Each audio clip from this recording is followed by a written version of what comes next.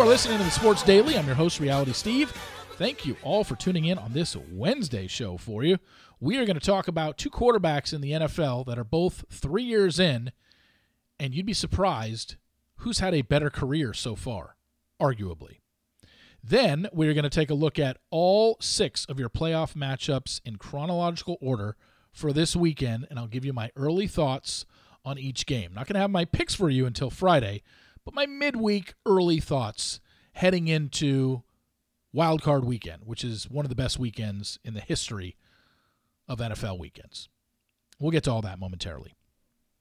So if I were to tell you, hey, Trevor Lawrence or Mac Jones, who's had the better career thus far? I'm guessing 99% of you would say Trevor Lawrence.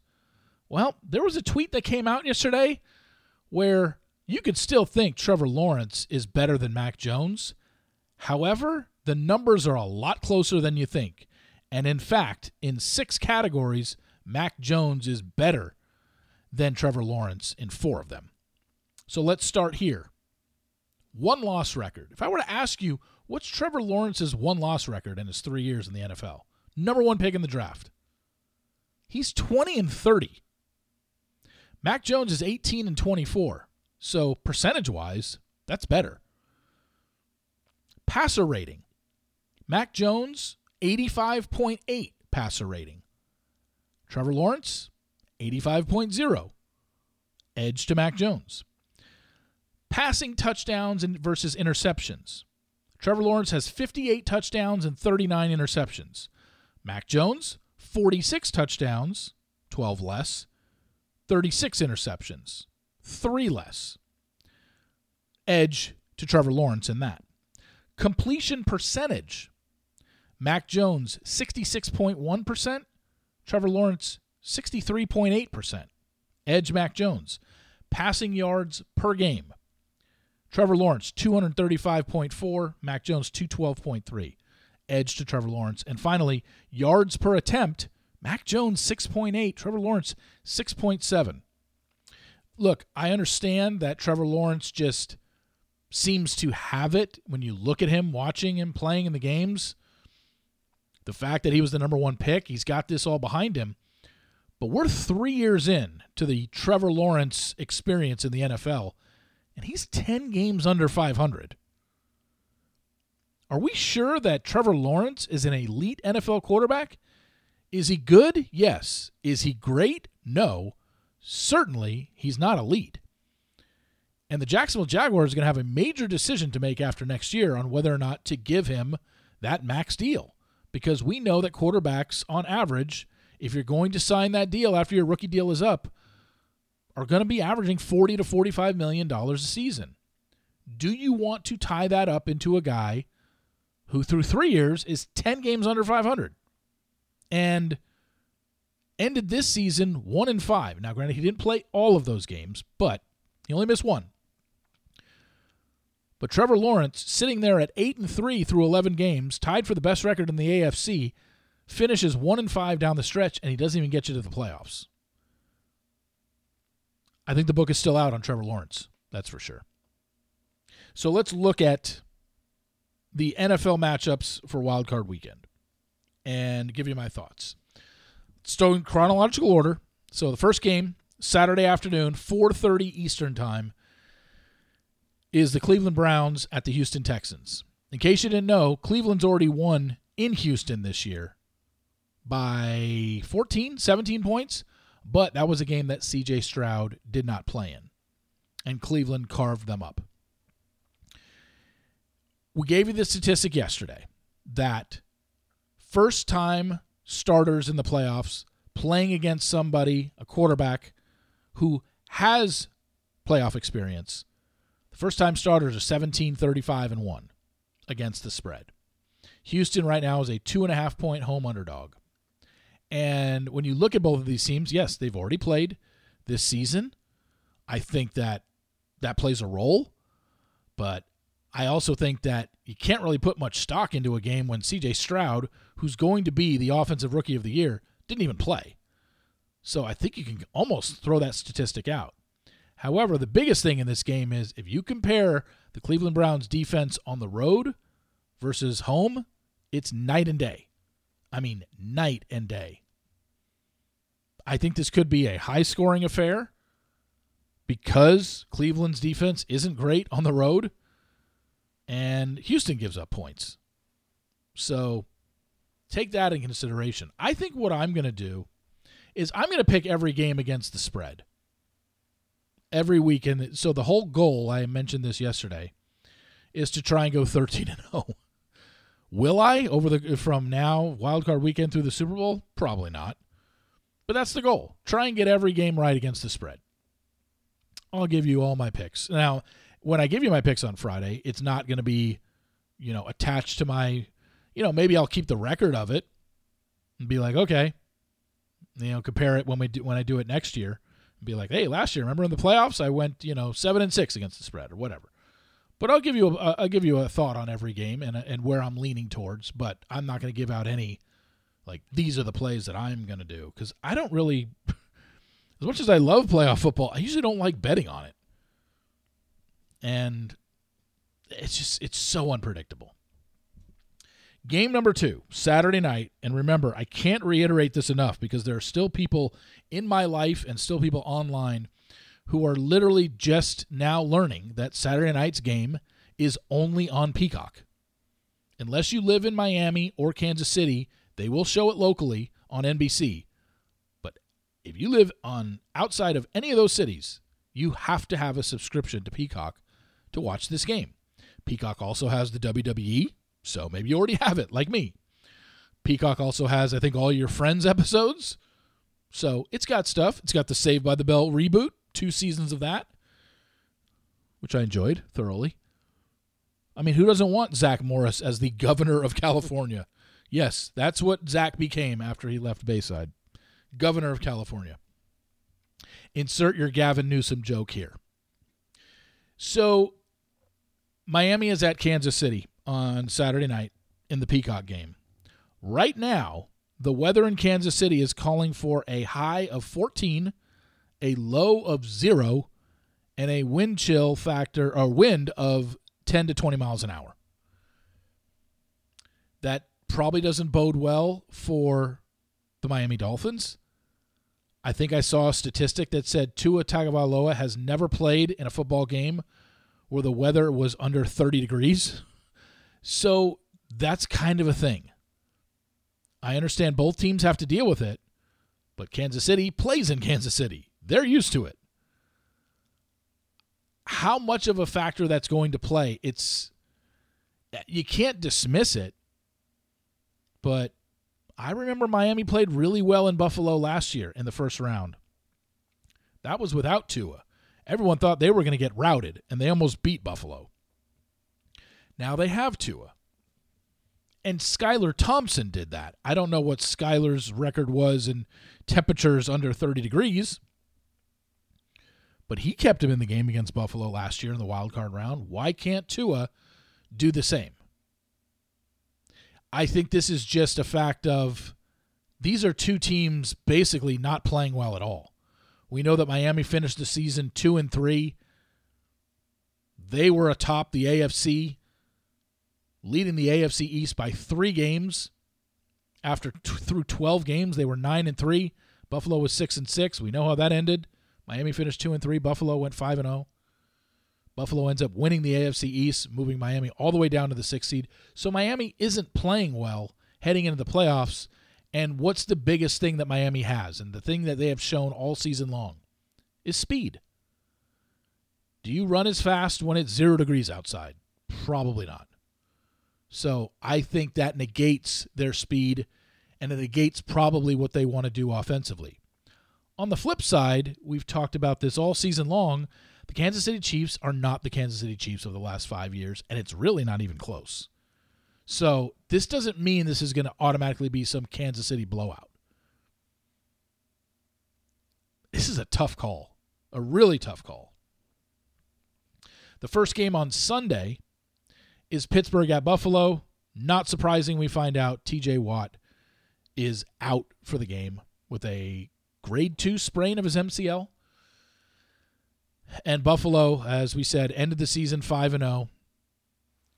the line went from Buffalo -7 when it was first announced to once TJ Watt was announced as out for the game, went to Buffalo -10. Is TJ Watt really worth 3 points? Mike Tomlin, literally one of the best coaches in NFL history as an underdog, is now getting double digits in a playoff game? Look, this is basically the same exact thing we were looking at last year in the first round. Miami Dolphins were getting double digits in Buffalo, and they covered.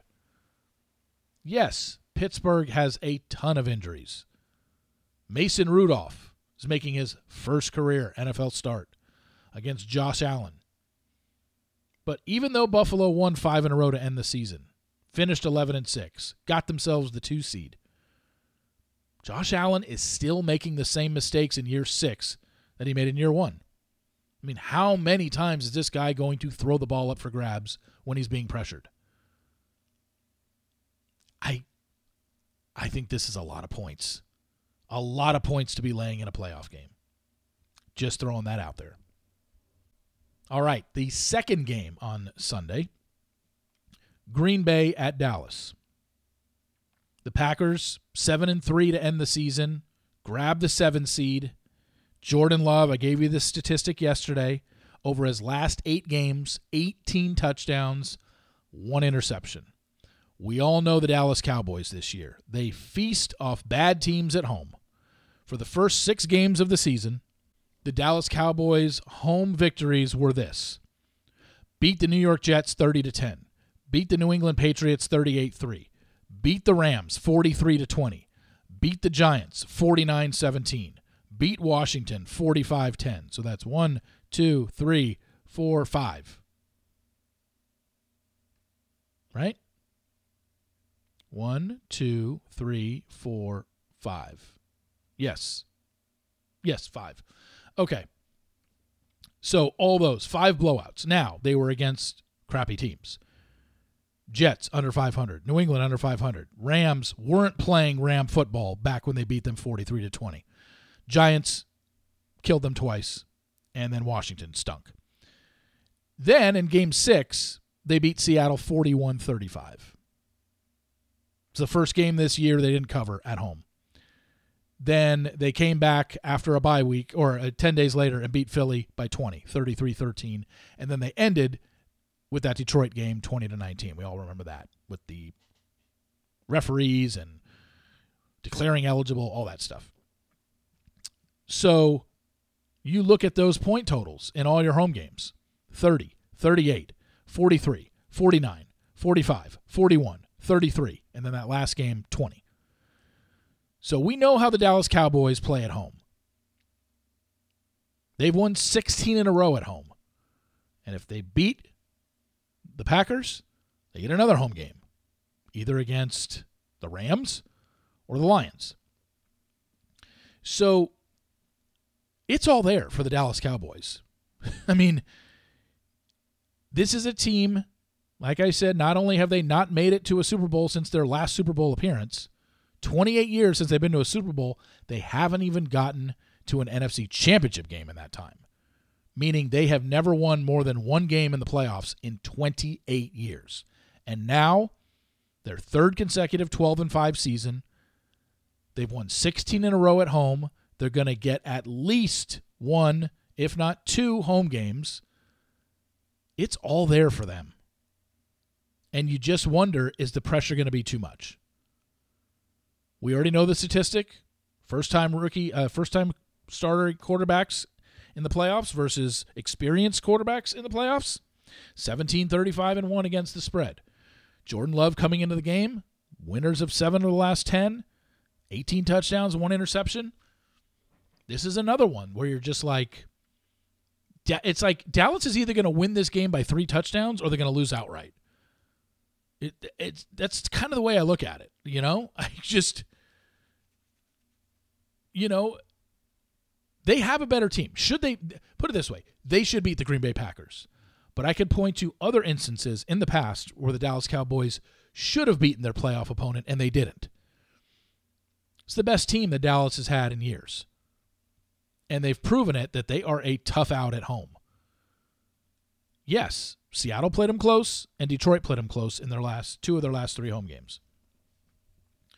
But they've been a juggernaut at home. They just play different versus on the road. We know this. So how does Green Bay match up against them? Well, Green Bay doesn't have a great defense.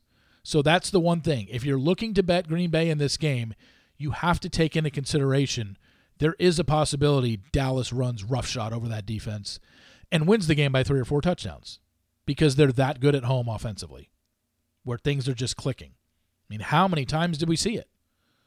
You're just watching a Cowboy game and like every time Dak Prescott drops back to pass, the second he plants his foot, he throws it, someone's wide open. You're just like, did the other team even practice? Did they look at film? So confusing.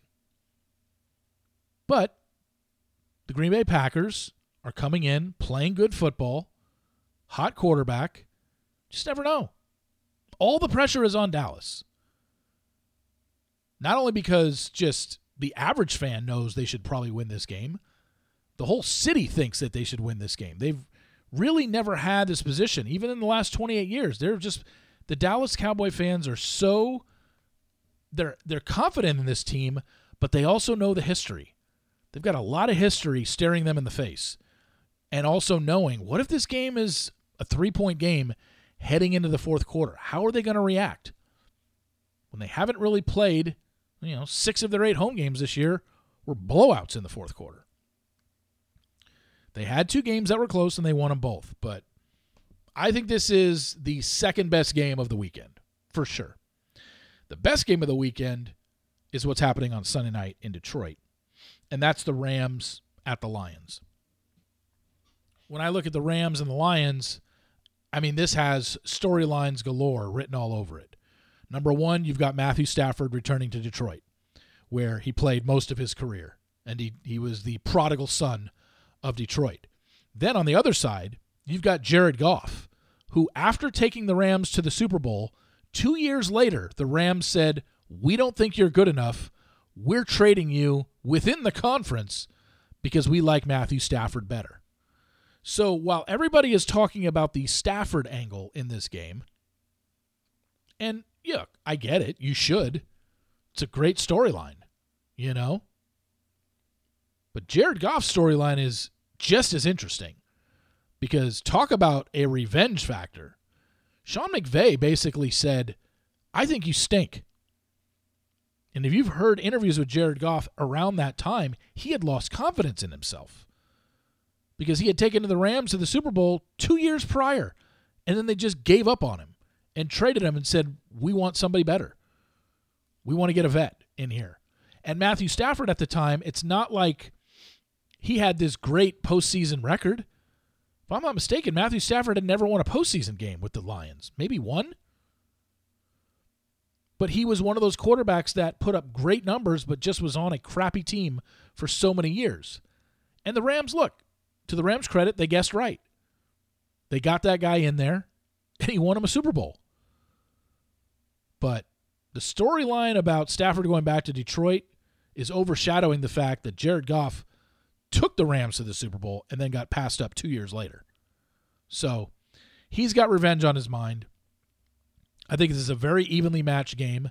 Detroit plays well at home. However, Detroit's defense doesn't scare anybody. The Rams have Aaron Donald, but it's not like the Rams can't be scored upon either. I think this is another game that's just a shootout, and this could be a team that has the ball last is going to win. So, best game of the weekend by far. And finally, the Monday night game, Philly at Tampa Bay. I mean, shit. Baker Mayfield is busted up. He's got a bad ankle. It's got a bad arm. NFC South was a terrible division. Tampa Bay wins it and goes to the playoffs because they beat the Carolina Panthers 9-0 in the final week of the season. We all know Philly's struggles. 10-1, atop the NFC, atop all of football. Best record in football through 11 weeks, and then completely shit the bed for the last 6 weeks of the season, going 1-5 and getting blown out in 3 of those 5 games. Then we find out last week Jalen Hurts might be a little bit injured. His hand might be injured. A.J. Brown could be a little injured, his knee, in that Giants loss. He went down, walked off the field under his own power, but how healthy is he? What has happened to Philadelphia offensively and defensively? Defensively, we told you all season, this is one of the worst defenses in the NFL. Every major statistical category, they rank in the bottom third of the NFL. Points given up, yards given up, pass defense. They're terrible. Pressures. This team just doesn't get any sort of pass rush. And I thought that's what they were going to basically bank their whole defense on, getting all these guys from Georgia in the draft. Remember, around draft time, we're like, holy shit. Philly just went to the Super Bowl, and they just drafted 3 more players that were on the best team in college football. And look at what it turned out. It gave them nothing. I don't say nothing, but their defense isn't anything to write home about. Just such an ugly game next Monday night. It's like, honestly, this is a coin flipper. Like, when I give you my pick for this game, it's not going to be worth a damn because I might honestly just flip a coin because I have no idea where to lean in this. Philly's playing terrible, and yet they're playing against a terrible team. So, your guess is going to be as good as mine on that one. Anyway, there's your breakdown for your wild card weekend coming up this weekend. Thank you all for listening. I really appreciate it. Please follow me on Apple Podcasts. Also, rate and review. Tell your friends about it as well if you're interested. And like I said, we've got some good things coming up this season and this year on this podcast. So stick with me, and I'll be updating you on that in the next couple weeks, hopefully. Anyway, thank you all for listening. I really appreciate it. And remember, sports will always be the greatest reality show on television. See you!